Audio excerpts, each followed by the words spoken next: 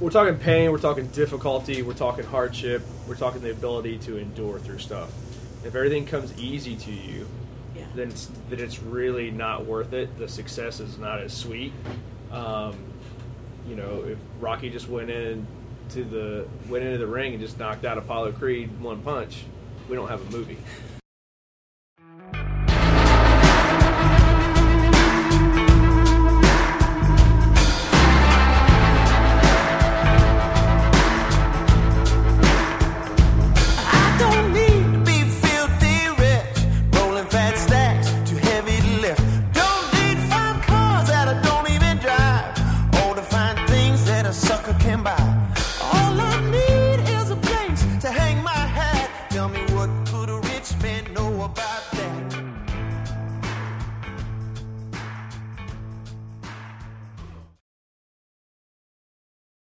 Good morning, Portsmouth, Ohio. You are listening to the Glock and Doc Audio Encounter. I'm sitting here with Dale King and a different Glock brother this morning. We've got Mike Glockner on the set. Good morning, you guys. Good morning. Good morning. Did you have a good weekend? Are you well rested? No. Okay. Well, you have twins, good so weekend, I would expect. Not well rested. So the good thing is Mike and I can share war stories about newborns. So I was all alone in the combat zone yesterday. Tia had to work. Here's what my Sundays used to consist of, pre-twins. A minimum of 3 naps. Not getting out of bed till like 10 in the morning. Schedule my first nap around 11:30. So yesterday, day starts 05:45. They want to get up. They need to be changed. Colt promptly shits out of the diaper, which I was not tracking. So there was diaper in the little, or shit in the little swing thing. Yep. Then he got shit on my hoodie. Yep. Because you got to pick him up on the hoodie. Yep. And then I wrapped him up in a blanket, and there was just shit all over that. Yes. So Shitty morning. Shitty morning. Truly shitty morning. So that was hoodie number 1 of the day. His outfit number 1. I went through 2 hoodies because then it was like we were feeding mushed green beans and sweet potatoes. So now you have color to the vomit now. It's no longer just white and clear. There's a beautiful, magical palette of color. We're still in the mustard, brownish yellow. So yeah, it's fun. Sorry for the listeners that just turned on. Hope you're eating breakfast. Yeah. So we went through about everything's doubled. So we feed them. So there's like 8 bottles, 3 different changes, 2 different hoodies, green throw up, orange throw up, brown shit everywhere. Times it all by 2. Elizabeth's not bad. Colt's the one that he just like will throw up and just start smiling and just keep rolling. Because this is payback, Dad. Yeah. But we did get some sweet Thomas the Train action. Yes. So that I was just zonked out. I was like, "Here's Thomas the Train. Please, God, Thomas, help me out. Yeah. Please go to sleep. Thomas, just do your thing." We should just post a picture of you right now because you do look pretty tired. So I had a 2 a.m. wake up call. It wasn't too bad, but Friday night was a little rough. Elle decided she was going to get up and scream at the top of her lungs, and but she's good. She's not feeling. She's kind of got a little down crouping, but she's good, and got him back to sleep, and all is well. But yeah, I had all 3 on Saturday too for Cade's ball game, and I got 1 on my chest. I've got Elle trying to put her down for a nap. All the while I'm trying to watch football because it's Saturday. Duh. So yeah. I successfully put Cora down for her nap. So we're sleep training, trying to get her from her pack and play to her real crib, and it's working out good. So solid. Yeah. So dadding so hard. One day. I just love it. Dadding so hard, yeah. One day. All right. Well, today this is kind of a good topic because you both have children who eventually will be making the decision to go into college, to apply for school, or into the military, or maybe not take that direction at all. So today we're going to be talking about college lessons versus life lessons and what makes you more prepared for work and a career.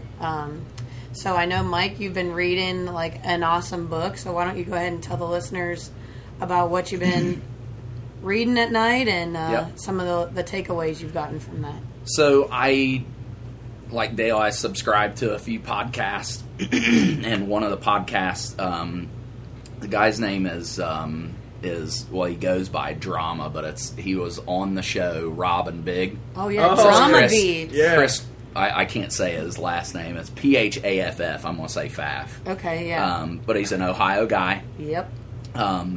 And of course, I'm scrolling through Instagram, and I see he just, he's on his podcast, and he holds up this book, and it's called "Barking Up the Wrong Tree." So I'm like, well, it's got to be great. So the title of it is "The Surprising Science Behind Why Everything You Know About Success Is Mostly Wrong." So I'm literally a chapter into this thing, which is 30-some pages, and I've read it the chapter over like 3 times because I'm like, I got to go back to that. I got to go back to that. So one of the first chapter is, should we play it safe and do what we're told if we want to succeed? One word answer, Dale. Yeah. And I'm like, this Dale's got to read this book. Play it safe? Perfect. No. So again, it talks about a lot of things. The first thing that it talks about is kind of off the cuff, but a scientific gene that you're born with, and it's SCN9A. And it's a gene that you're born with that you cannot feel pain. Can you imagine? Oh my gosh. Okay. So it's like the life expectancy of somebody that's born with this is age 3 because it's dangerous. Yeah, I was. But I'm thinking of, can you imagine doing a workout and just at every point in the workout, you're like, you want to give up, you want to quit, and then there's Dale telling you, Get it moving. Let's go. You got 1 more minute. All you got. So it constantly talks about this, and it's something that I looked at as can you imagine, one, if you couldn't feel pain? Can you imagine if you didn't know if your ankle was broke or whatever? And it talks about a lady that actually walked on her ankle for like 3 days. Didn't know it was broke. Well, it's dangerous. Yeah. Right. But again, that's the one of the first things. But again, that is a crazy thing because pain happens obviously in your brain, but even if like seeing it, it's like, oh, I'll be fine. You don't even realize, no, I can't imagine. The more I think of it, it's like, oh, okay, you just don't feel pain, but pain is a good thing. yes. Yeah. Pain is definitely a good thing. It's just a matter of your threshold. Right. Yeah. It's your threshold and understanding if it's hurt or injured. Right. Pain. Yeah. Kind of thing. And think of that like in business. Like there's business pains. There's growing pains. Like when you started, when I first, when Tim and Joe and I first got back into the business and we started doing things, we experienced some growing pains and we continue to. But when you can feel it is when you can identify it. To me, is like, what's going on in this department, or what's going on at this class? Why doesn't this class have as many people as this class does? So as I'm walking in this morning, Sadie and I are talking about, how's your morning? And I was like, it's just crazy. It's Monday. So what happens on Monday? It's typical, you're trying to get things rolling, whatever.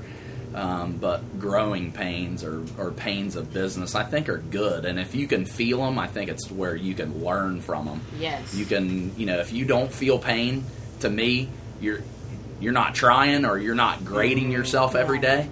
As a business owner. Yeah, you need to feel some pain of, what's going on in the economy, what's going on in your own business and your own field, and so Yeah, that was a good one to start. Yeah. Pain is the ultimate teacher, and it's just a matter of how you adapt. Because we're talking pain, we're talking difficulty, we're talking hardship, we're talking the ability to endure through stuff.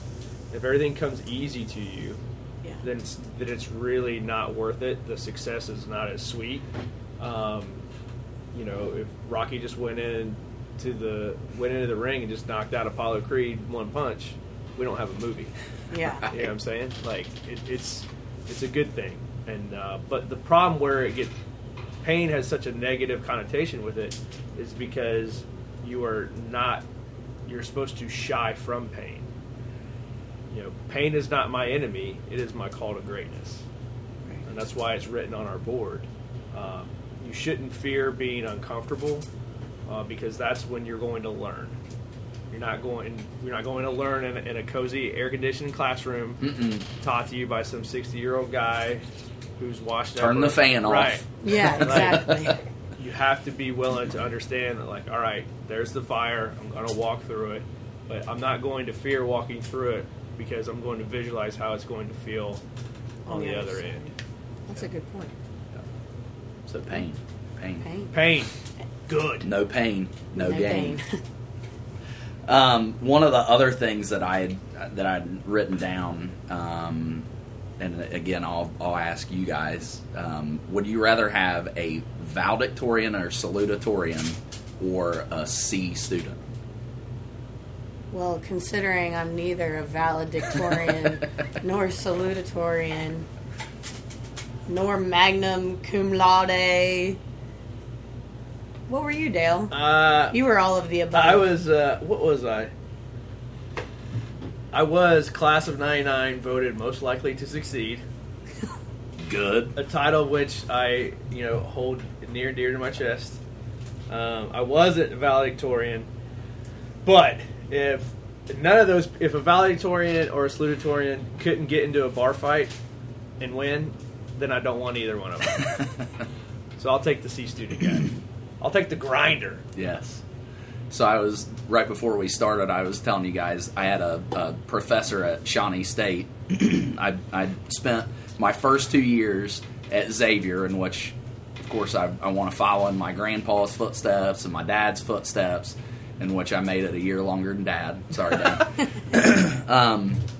And Tim, but one of my favorite professors, but one that I look back and he was really tough, and I actually we had several arguments on this and that, but he made the comment that of the students that he's had and he's taught, the C students are the ones that continue to impress him the most in the workforce and in business and in life in general. So. Well, I don't know about you, but I will proudly admit I was a B to C student, and as a C student, I had to work hard for that C. Some people A's come easy, I don't really need to study because they retain information super easy. Now, I'm not saying that not every A student was like that, but as a C student, I had to work hard and I had to read it again, and I still got that C, but you're in it for the grind, You're not just C's get degrees type person, Right. I lived by C's equal degrees. Oh, well, I was one of the fighters. I was like, I gotta put in the time, and I'm just gonna get this C. But that just goes to prove people work hard, and their grades don't necessarily reflect what kind of person they are, what kind of grinder they are, what kind of employee they will be. Right. So one of the things that I of course I started highlighting and underlining things in the book. So one of the things is, how many of these number one high school performers go on to change the world, run the world, or impress the world? And the answer seems to be clear. 0. Yeah. Not to say that they can't, but it also goes on to say valedictorians aren't likely to be the future visionaries. They typically settle into the system instead of shaking things up. And that's the thing that I think I liked most about the quote was, the people that know they don't have to work hard to get an A. Like I constantly am on my son about, look, you got to study, you got to study, you got to study. Because I was that kid. I couldn't just look at something one time and get it. Like, we had to work at it. I was the same as you, Sadie. I had to work for B's and C's. But again, it's you know, I think that the other kids are ones that might have a different outlook on, this is what the book tells you. Yeah. And this is the book, this is the gospel. Well, what's life? You know, you've got a difference in being book smart, and as one of you know, a guy told me, you can either be book smart or you can be street smart. Yeah. It's true. Well, what do grades measure? They're a measurement of your IQ. Okay, so if you graduate the 4.0 in high school or college, that tells a potential employer one thing, because you want to hire smart people. Right. So, and you should stress upon your kids, and you should yourself work to get good grades. However, it's not a measurement of EQ, your ability to, your emotional quotient. So, your ability to see and read other people, have relationships with one another. Because what's a quality, a fundamental of business is your network is your net worth. So if you're the rocket science nuclear genius, but you can't have meaningful relationships and be able to sell your idea to somebody, it really doesn't matter. Now, you need that 4.0 guy on your team. Oh yeah. But grades are a measure of your intelligence at a certain point in time. But that doesn't necessarily mean it's not a measure of your well-roundedness. Right. It's the hard-working guy that's a well-roundedness. Because I never studied, graduated with A's and B's, coasted through high school, coasted through college with good grades, went to school 50-60% of the time. But I also went to school full-time. I had a part-time job working in a gym, oddly enough. And was doing full-time ROTC. So I would look around my classmates who were quote-unquote full-time students, just wasting away the rest of their hours and days, and I'd be like, you guys are not getting it. Like, you have to, like, there's so much time in the day to go out there and be involved and do other things. So intelligence, or lack thereof, is one pillar that it takes to be successful in business. It's not the end-all, be-all. And, you know, I think Steve Jobs dropped out of college. Bill Gates dropped out of college. And, we'll get into that later on, but they were smart enough to know they're going to waste 4 years being in college when they can go ahead and work on changing the world. Yeah. Perfect lead-in. So, segue! 58 members of the Forbes 400 either avoided college or ditched it partway through. And of those 58, they were 4 times, their net worth was 4 times as much as the other 342. So what's that tell you? Yeah. And again, I think it's like being a visionary and knowing what you want to do. And, you know, the piece of paper is great. And we're not saying don't go to college, don't do this, but, you know, which person are you? Mm-hmm. So why do you think so many of these Fortune 500 businesses put that stamp on there, like on their requirements to even apply for a job? Must be top of your class, must be graduate from a 4-year school, or must get your master's degree. Must have a doctorate or whatever. Yeah. And again, I would throw that back at them as, you know, it doesn't take that to, you know, the piece of paper to show that I can do something more than you can with that piece of paper. The reason they ask for it is because it shows you're serious. I'm committed. I dedicated myself for 6 years to college. I'll dedicate myself to this job. Yep. But, you know, like, I think about that all the time. would I have gone? I mean, I had a great time in college. Don't get me wrong, but knowing what I know now, would I force my child to go to college if that's not something that they wanted to do? Absolutely not. And would I go back and do it again, knowing that it would all end up the same? Probably not. I think too it has to do with like what field you want to get into. Oh, absolutely. And again, to me, it's like if I could tell anybody or any kid coming out of high school going into college, like if you are undecided and you don't know what you want to do with your life, either go into two fields, go into business or go into psychology, because in our business, in the car business, it's, my dad even said this. He was like, you guys should have got your degree in sociology, psychology, right. because it's Learning how about to read people, Yep. Mm-hmm. how to understand people, and not only just your own people, but your customers. How are customers thinking?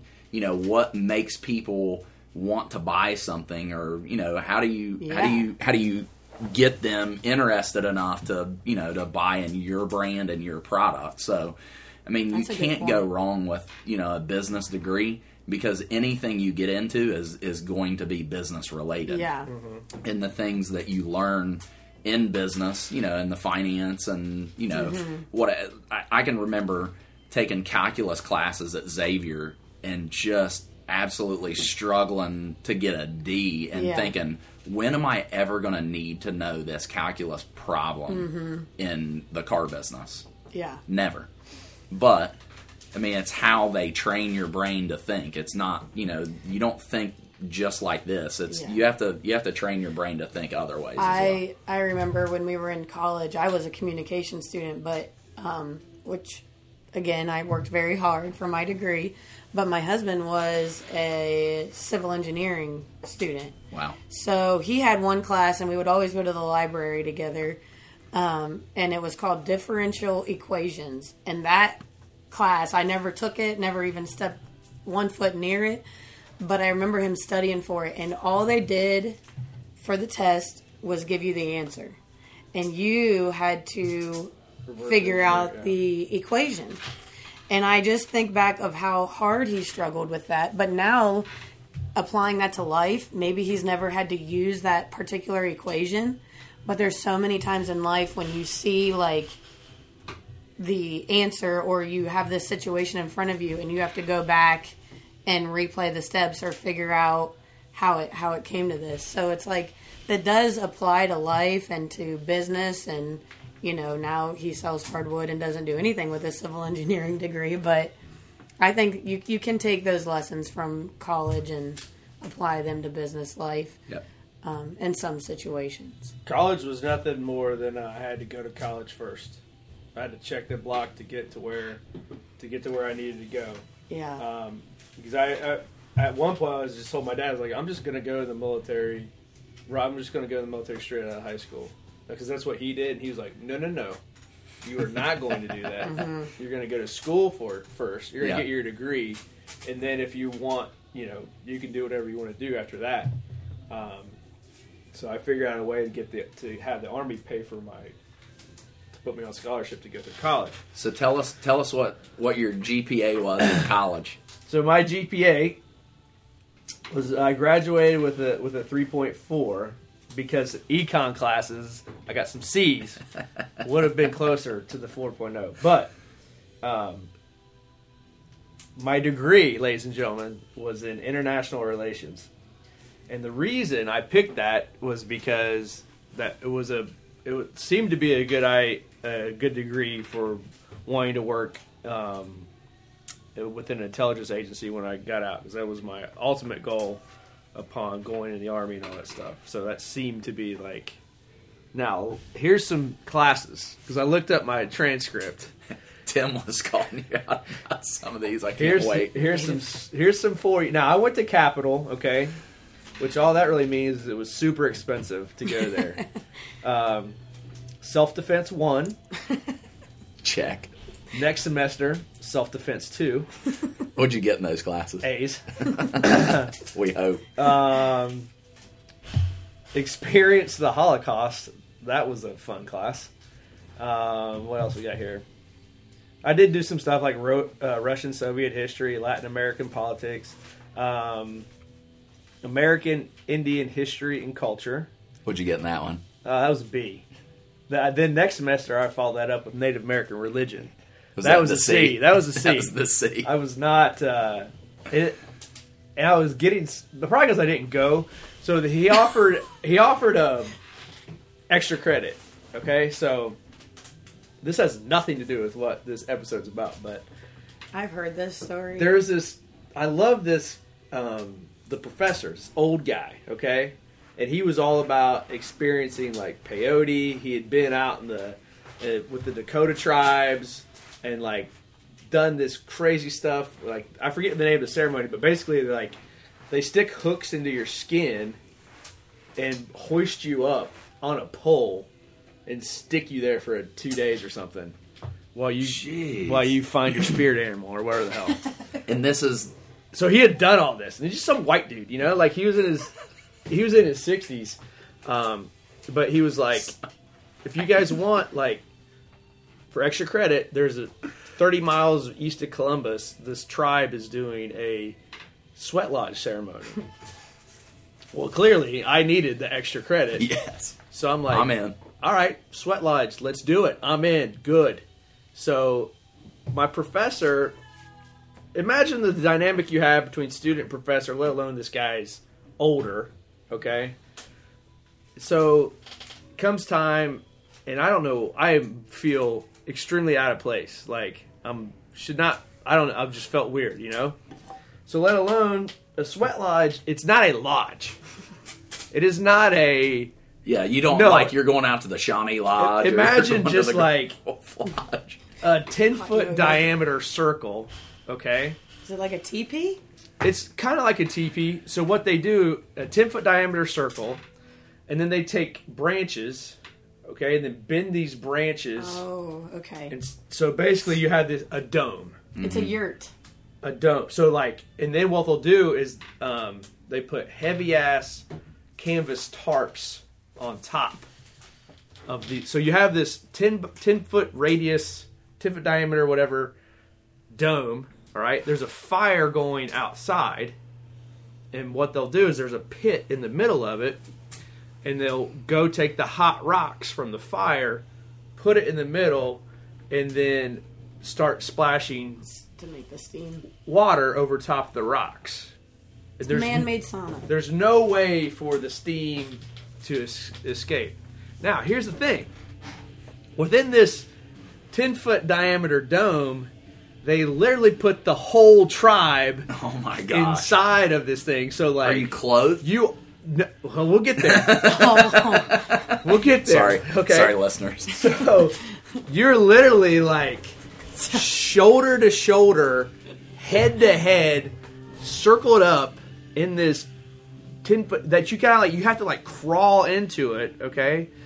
So I'm like, Dr. Marutis is his name, all right? That's one you don't forget. So everybody's super nice, and now because what you're trying to do is have this communal experience and elevate your senses to something, all right? I was getting extra credit. That's all I knew. So I'm like, where's the lodge? Like, I'm expecting like some cedar planked lined lodge where I can just kind of lean back and, you know, Sweat. I'm like, that's the lodge? So he's like, yep. So he's like, all right, time to go. And I'm like, okay, well, I wore like gym clothes. And he's like, time to go. He just goes right down to his underwear. Okay? Oh. And Dr. Marutis was hiding a little secret that he was the world's hairiest man. So he wears like button-up shirts all the time.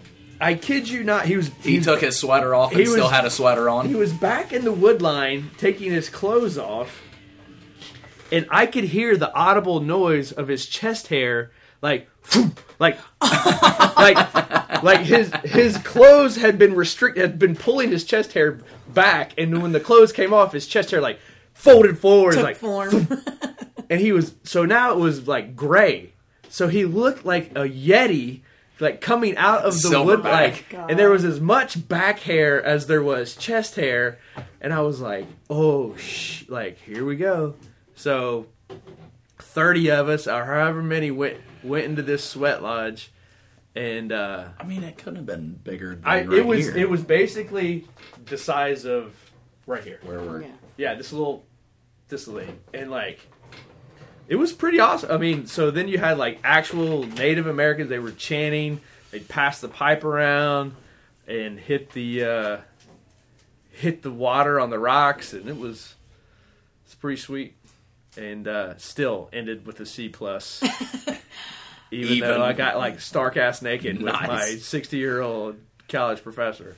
Now, was that time well spent? I don't know. But you got a hell of a story out of it. Yeah. But I got So if you don't go to college, you don't have an opportunity to experience something like this. Where that comes from. So the point I'll make with that is, 18 years from now when my kids are deciding, from a strictly business standpoint, it probably costs $30,000 a year to go to Capital. Mm-hmm. Okay, so we're going to say a 4 And year. that was how many years ago? Shit, I graduated in 2003. Right.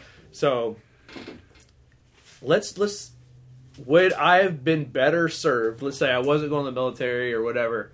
Would I have been better served taking $120,000 and spent 4 years learning how to run a business on my own? Assuming I knew at that point in time, which that's the problem, is a lot of 18-year-old kids have no idea what the hell they want to do. Right. But it's easy to Monday morning quarterback it, but I think there's a lot to be said for what you can learn from books. But in my experience, the two best forms of knowledge are self-taught, what you teach yourself, and what you gain through experience. Right.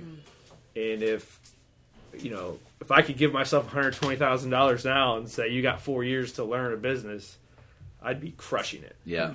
You know what I mean? Isn't it amazing now that we're older and we'll pick up a book and read now that we would? My dad is like an avid reader, has always read. My sisters, Tim is a lot better. I think Joe reads enough on Amazon and other shopping sites. Sorry, Joe, I love you. One click, Joe. But isn't it amazing now? It's like we'll pick up a book and talk about it, where in college it's like what you're going there to do. You would not even say, "Hey, did you read the lesson last night?" Or did you? Yeah. It's let's talk about it. Well, and like I've got a lot of friends who have served active duty. They've got the GI Bill, so now they're mid-20s going back, or they're going to school, never went to school the first time. There's a huge difference between, they're like, oh my God. They're telling stories all the time about being in class with a freshman who's 18, or, they are 25, 26.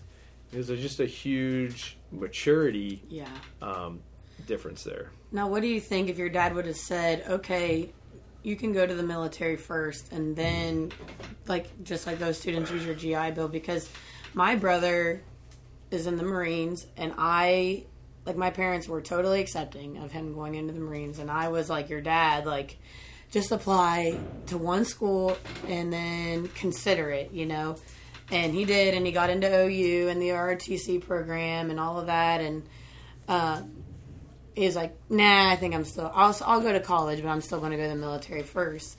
And I just think this, similarly, my brother-in-law went to school for 2 years, failed out, then went into construction, okay? And was in that for 2 years. And you have to work really hard in the military, and you have to work really hard in construction. And then you take those, experiences, and then you're like, okay, I'm ready to go to school because I know what I want to do with my life. I'm going to be passionate about my major, and I'm going to get better grades. Do you think that you would have been more successful in college had you had gone to the military first? I think the military, to me, and I didn't serve, but just for you, it's like you don't want to fail in the military. And one, they're not going to let you unless, but still in college, it's like you have the choice to get up and go to class. Right. Because in the professors, they care that you're there, but some of them, frankly, don't. They don't take attendance, but if in everything that, I mean, I read everything, just self-taught knowledge. Right. You don't just have a choice to sleep in or whatever. I think that, to me, the military would teach you more about being a man or a woman than college would. Yeah. Yeah, because that was my point. Like, if I could go back and, I mean, I was very adamant on my brother, like, just go to college first. And now, like, knowing what I know now, I think that a lot more people would be successful if they got out and had to be part of the grind every day. Right. And then made the choice to go to school. You know, they would waste a lot less money. They would do better in their classes because they would know what it's like to be disciplined, getting up every day at 8 a.m. And, you know, because when you go from high school to college, like you said, that maturity level is just not there for a lot of kids. And a lot of kids are very fortunate. They don't know how much this college is costing their parents, so they don't really feel invested in it. And if you go out into the workforce and you put in the time and the hard work and you're like, you know what, I do not want to go back to that job. I do not want to go back to slinging bricks around and you know, working in rebar. I'd rather be successful here and then go on to be successful in business. I think it's just a matter of what do you want to go to school for? Because, like, to me, the only reason you should go to college is if your degree is directly applicable to the job you're going. Correct. Nurse, doctor, lawyer, engineer, international relations, negative. Yeah, my first major Spending time in a sweat lodge was political science. Yeah, political science, history, that's all bullshit. Yeah. Okay, and how many people do you guys know now or that you went to college with that actually graduated in 4 years? 6.5 over here. I did it in 4 in the summer. Like, I tell people all the time, like, yeah, like, they're like, oh, I didn't know what to do, so I'm just going to Shawnee. I'm like, cool. Good. You know what you should do? Don't spend 7 fucking years at Shawnee. Yeah. Like, don't get on the 7-year I did. Shawnee I got program. out in 6.5. Good job.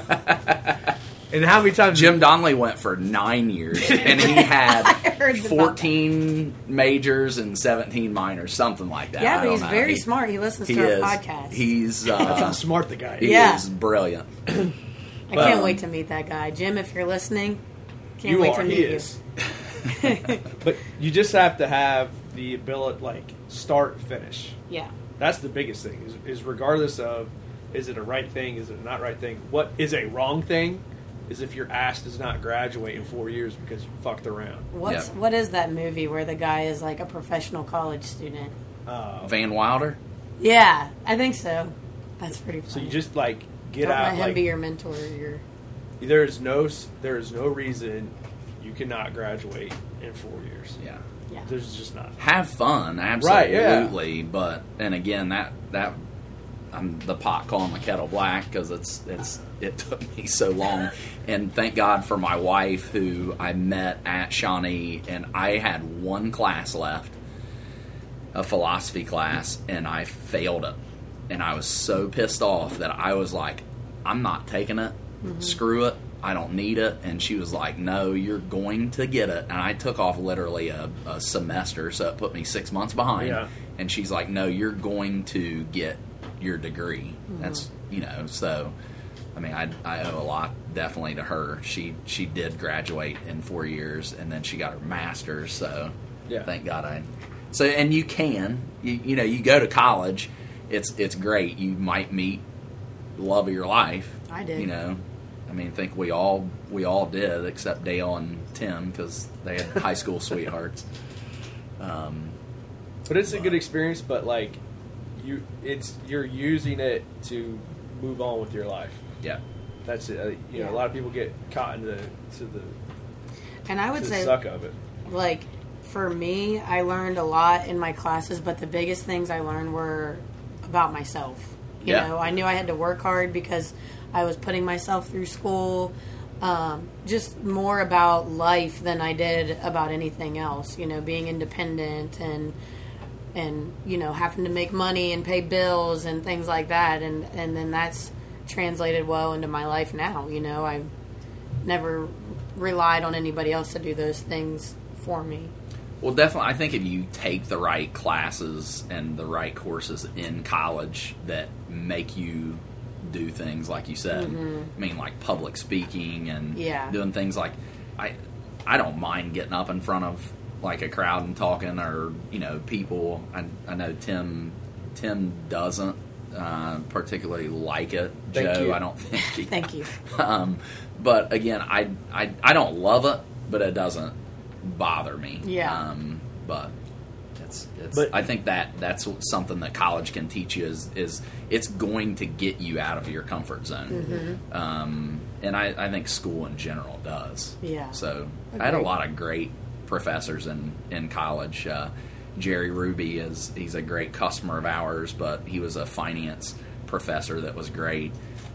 Jim Wayne, who's a local insurance agent, he made us formulate our own business, and every week we had to come up and give an update on our business. Like, you just Fictional fabricated business, it, but yeah. still, it was to help you when you got out to really be able to get up and to sell your brand and tell. And I still remember Nick Jody, who is a friend of mine. I haven't talked to him for several years because he moved on to Cincinnati, but he's got a very, very, very successful insurance agency in Cincinnati. It's called Allset, and he's like, he was that kid in class that you're like, geez, what's he going to do this time? But I mean, it was good. He was good at that. And then there were certain people that obviously they weren't. That's not. But again, you get to pick and choose what you want to do with your life, and that's one of the things that college definitely helps you with. Yep. But when you graduate, you don't know shit. True. Let's be very clear about that. That's a good point. When you're 22, just because you have that degree, guess what? You don't know shit, and that's where it comes into the best learning you can have is on the job. Right. And no matter if it's a job you love or you hate, there's always things you can take away and learn from that. Especially when you get thrown into an organization like the Knitting Guild. Yeah. You know nothing. Yes, I mean that the Knitting Guild is an awesome example of that. So, How are you coming out of college? I graduated when I was 21. I got my job when I just turned 22. And I literally was the youngest person hired in the company, I think, ever. And the youngest person in the organization that I was, quote unquote, managing, which was the Knitting Guild Association. fresh out of college, first job, Knitting Guild. And Let's do this. so I literally had to teach myself about management because I never took a business class. I took classes on like the basic structures of nonprofits and different things like that, but I didn't know anything about knitting. I didn't know anything about these people that I was managing or the organization itself. I mean, I literally took the time to teach myself how to knit, you know. And like Dale was saying, like you guys are saying, we did photo shoots, so I had to teach myself about lighting. You know, it's just, and that experience has actually helped me a lot with what I do now, because I'm not intimidated by a computer. I'm not intimidated by video or like doing anything creatively like that, because I know I can teach myself. But had I not had that job, I never would have instilled like the confidence in myself to be able to learn something new, like that new to me, you know?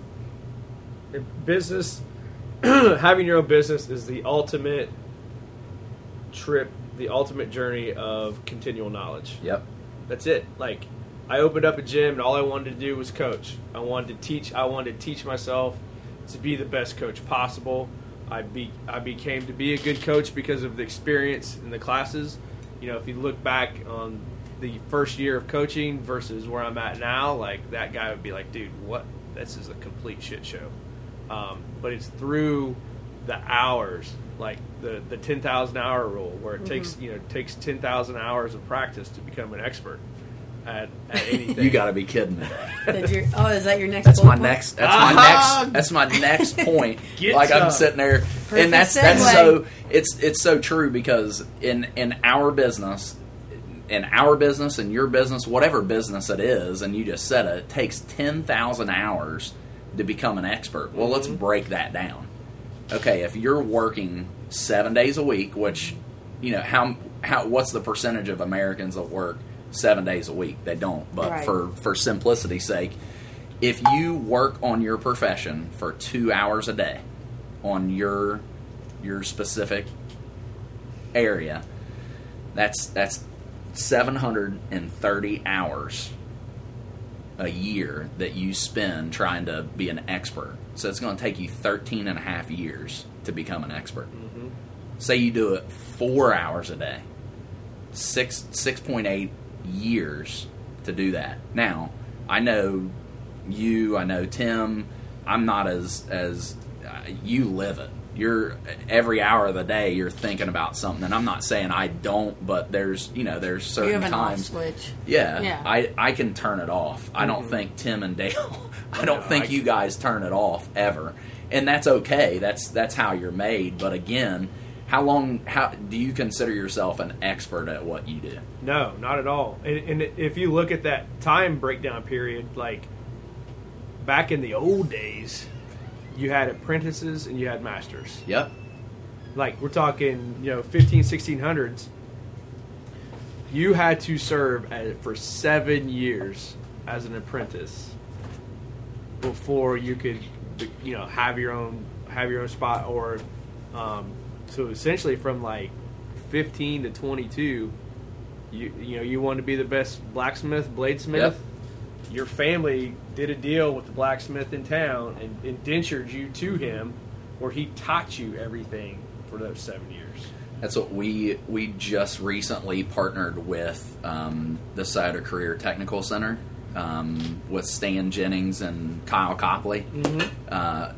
Awesome guys, but they have a tech apprentice program, and we've got 3 kids, 17 and 18-year-old kids that will spend the morning at the technical center, and then from 1 to 5 they come to us. I think that's great. And work with our technicians, and talking about being an expert in the service end of our business. So when we work on cars, it's like working. I always compare it to the medical field, because I think a car is so similar with, it's just got so many different working components, and the heart, the lungs, the brain, the nervous system, whatever. Well, a car is similar. How long does it take to master a automobile?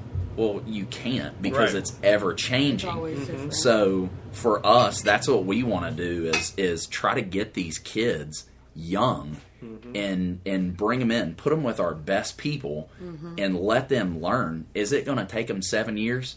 Absolutely. It might take them longer. But at the GM store in Portsmouth, we've got 3 guys that came out of that program, and they're like my next up and comings.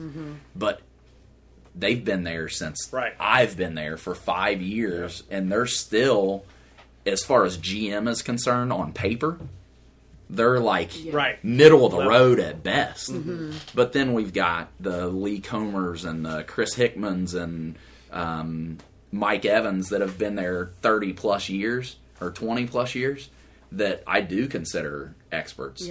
Ron Brown actually started working for my grandfather and then my dad, and now Tim and I, 35 years, and he's a Toyota technician. And our Toyota rep that's over the region, if he has a problem at one of his other stores that they can't fix it, guess where it comes? It comes to him because he can fix it. But the thing that sucks is he's like 2 to 5 years from exiting. He's going to retire. And good for him. He's worked for 35 years, but he is an expert. So we've recently put one of those younger kids with him, because I want them to soak up so much of that knowledge that, but still, he can't teach them what he can learn himself from the failures that he's had in his life. So But yeah, it's good. I think that was a good lead And in it's on just the like- expert. Whether it's business or sports or skill, the hours are the hours, and it's not just a matter of, okay, well, I'm putting in my 2 hours today to check the block. No, it's got to be intensive, purposeful learning of the craft for those hours to count. And application too, like you said, like you have the classroom setting, and then you have, okay, this is what you learned, and you're going to come here and apply that to an actual car. You know, I could sit here and read all about changing the oil or how to change a tire, but until I do it myself, like with my own two hands, you know, I'm not going to either retain that information, or I'm never going to be able to apply it when the time comes. Right. You know. And that's the cool thing, like we're seeing in CrossFit now, is kids from a young age are learning Olympic lifting literally from age 7 and 8 up.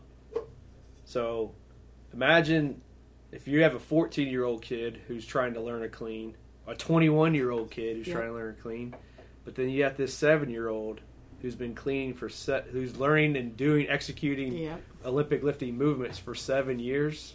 Like, think how far along that kid is on the power curve. Yeah. And that's why China hand select. I mean, it's a communist country, but they hand select kids. You, Lin Wei, you're going to be a gymnast based upon your genetic type right now. Yeah. You, Shuang Shua, you're going to be a. Shuang Shua. That's trademarked, by the way. Yeah. Shuang Shua. You're going to be you're going to be Olympic lifting, and then those kids from age 6, that's all they do. Mm-hmm. They're born and they grow. Now, I'm not saying that's what you need to do, but the point is, they get so good and they become gold medalists. It's because of the hours they put in at such a young age. Yeah. You know, your kid golfs. That's great. I wish he would play more, but mean- for me growing up, that's why I played golf.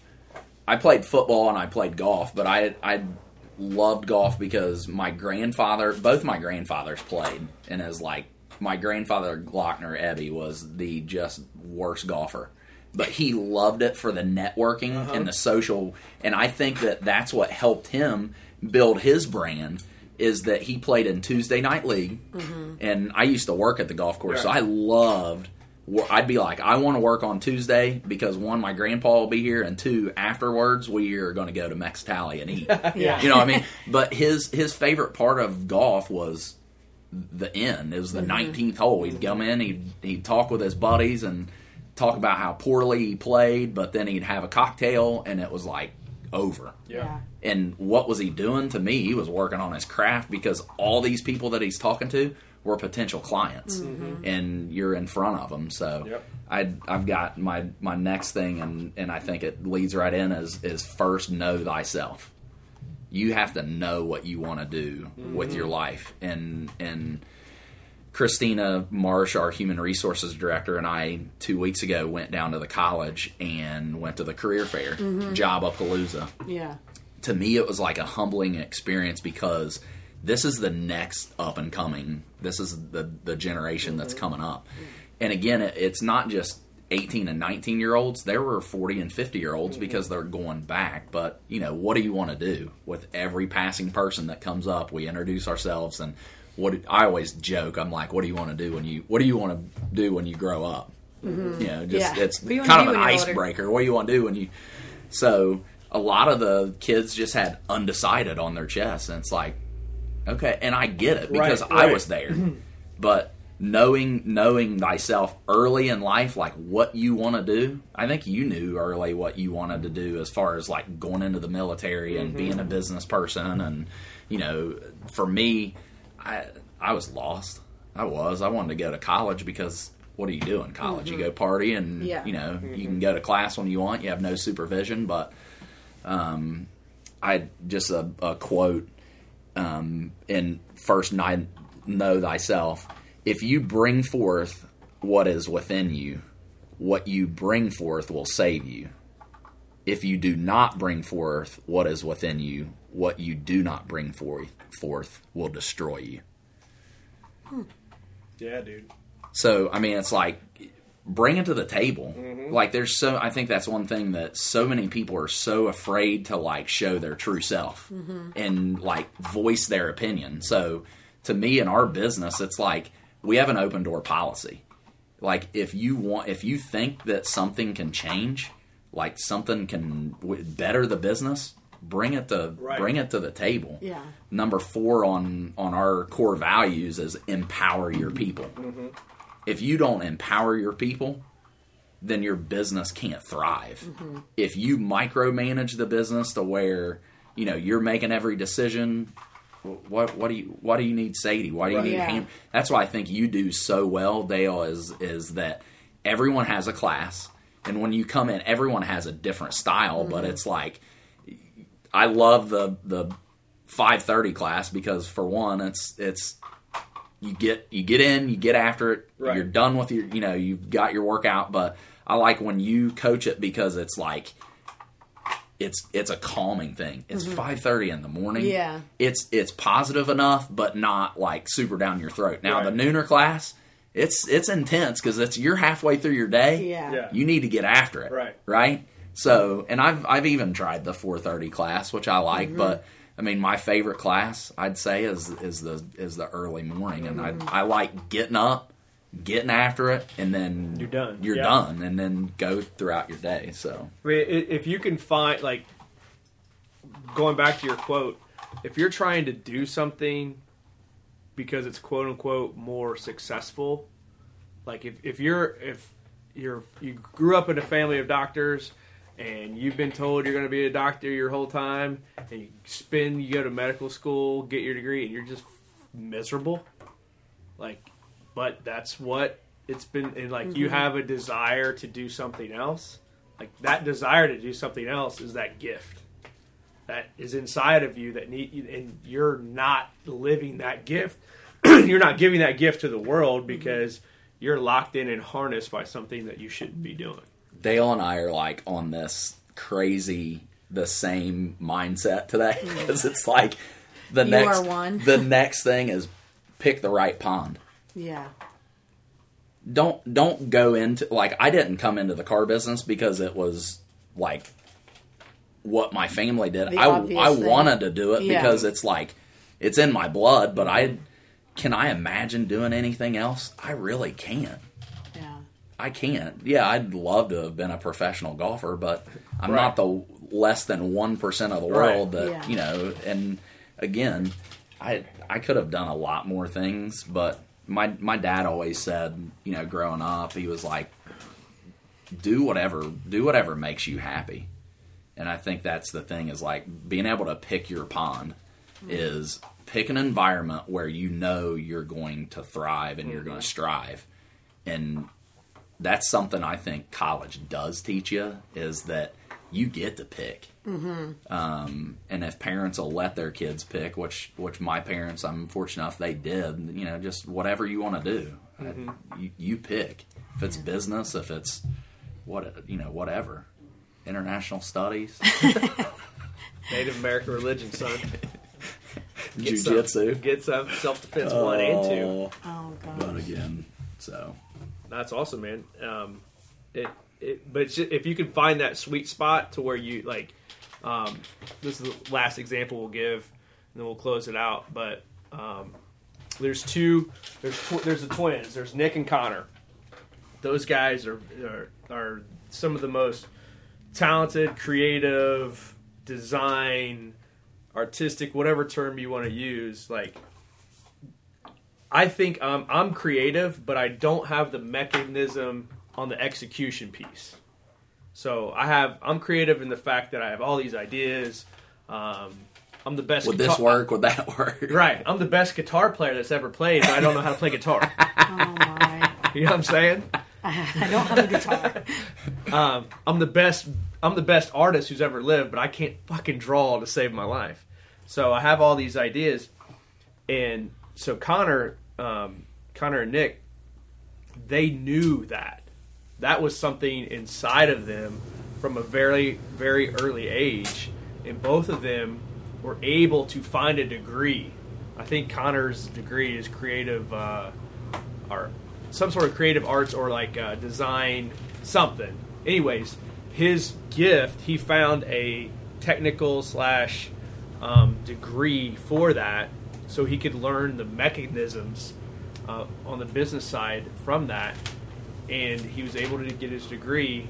And hell, I could see from early on, like, they're the guys that painted our building. They free-handed the letters. That's not a projection. They can't, like, hey, dude, I want a black building with OD green in it. Figure it out. And they send me a mock-up, and then they're the ones painting it by hand to do that. They are mastering their craft. So they have their technical degree. Right. Now they're on the job. Yep. They're spending those 10,000 hours, whether you want to look at it as an apprentice or just learning on the job. Connor is a partner of ours in Third and Court. Every design you see comes from him. Every shirt that has came out, and again, it's like the Spud shirt, the Portsmouth shirt, the Dreamland. It's like He's knocked it out. So, like, and it's not just produce a bunch of shirts and what it's like. It's thought out, and it's like, yeah, it's a great idea, but it's not like killer. And like it's gotta be, and every one of them have been. The River Rats it's beautiful, right? But it's like what Dale was saying. Like, we have all these ideas, and we come together once a week, and it's like, Connor, we want like a River Rat shirt, or we want a Dreamland shirt. We never said anything about the transistor radio. We never said anything about turn so you won't burn. Like, but he's like, okay, and it's like his mind takes him one step further to like wrap his arms around it and then deliver. He's completely consumed by it. Yeah. And how I know is because 3:30 in the morning, 4:30 in the morning, 6 a.m. in the morning,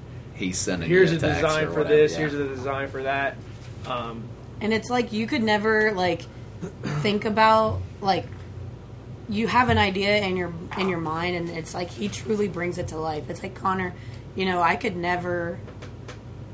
That's exactly what I imagined without ever telling you. Like, that's perfect. It's perfect, and goes back to like choosing your own pond. Like, Connor is on doing great, like designing for us, and Nick is doing amazing things, like with the creative cult and trying to get more people to like channel their creative mind, and the creative side, and help them like have an outlet to explore that side that they never really thought. Like, no, you don't have to be the best artist, but just be creative. And so I just think it's great. Like, they're twin brothers, super creative.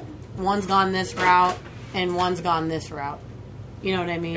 I know we're giving Connor a lot of props, but the other day I rolled to the levee like 6:37 in the morning. No one is there ever, and I see this mutant carrying a rock. And I did see that Instagram one, and I'm like, automatically home watch. I'm like, this guy's stealing something. Like, this is not something is completely wrong. I'm seeing this 7-foot guy carrying this huge rock up and I'm like, what?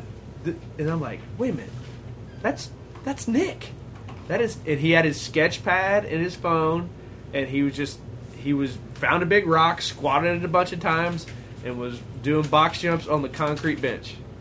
And I'm which is impressive in itself. And I'm like, they're they're like super determined. They're super motivated, and I just think like that was an awesome. I was like, did we just become best friends? Yeah.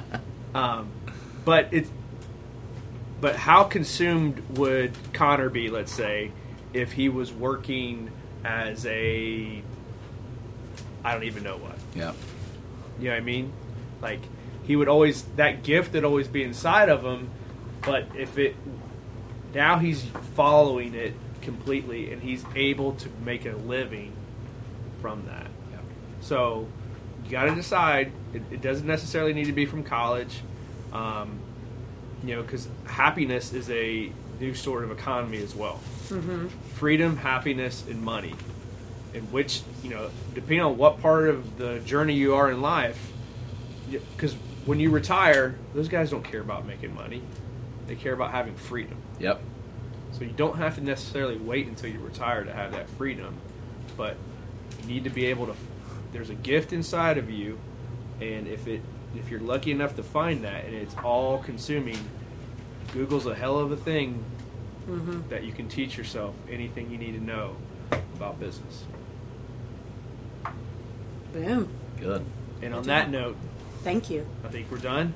As usual, if you listen to the podcast and you want to support, so I can continue to ride my willies around town and Raise hell and live the dream. Use code podcast for anything on Doc Spartan. or Third and Court. Use code podcast for Third and Court. Come in, that gets you something online. Come in and stop in the store, get a new shirt. And you guys at Glockner's, mention the podcast. Let's just don't mention Tim. Yeah. Just let's leave Tim out of this. I think Tim's worked out 4 times in the month of September. He benched 225, which is the same as Sadie, worked out since. and dropped the mic. He dropped them. I was getting ready to say that he dropped the mic, dropped the barbell. mic. So I'm let's leave Tim out of this. Now Tim was in D.C. last week, and he's spanning the state of Ohio this week. He is on his way to Columbus to meet with the creative people in our building to see, they're going to help us lay out everything in order to tell the Glockner story at our Market Street. That's awesome. So awesome, man. I'm excited. So be good. All right, guys. Well, But you get $250 oh, that's right. Yeah. off of a car Yep. just by mentioning podcast. Don't you mention Tim? We're going to charge you. Yeah, extra it $500. cost you $500. You don't get tires on the car if you mention Tim. And then you guys get a percentage discount off of service. Yep. As well. So just 10% off service. mention that. We'll be back next week. Appreciate you guys tuning in. All together now. Thank you. Make a little money, make a little love, get a little help from the Lord above. Make a little money, make a little love, get a little help from the Lord above. Make a little money, make a little love, get a little help from the Lord above. Make a little money, make a little love, get a little help from the Lord above. I don't want to make a scene, don't need no spotlight to shine on me. What I got, I didn't get for free. I broke my back and skinned my knees. Working hard just to stay alive. I don't need much, just enough to survive. Make a little money, make a little love, get a little help from the Lord above. Make a little money, make a little love, get a little help from the Lord above. Make a little money, make a little love, get a little help from the Lord above. Make a little money, make a little love, get a little help from the Lord above. Trying to make a dollar, trying to make a dollar, trying to make a dollar, trying to make a dollar.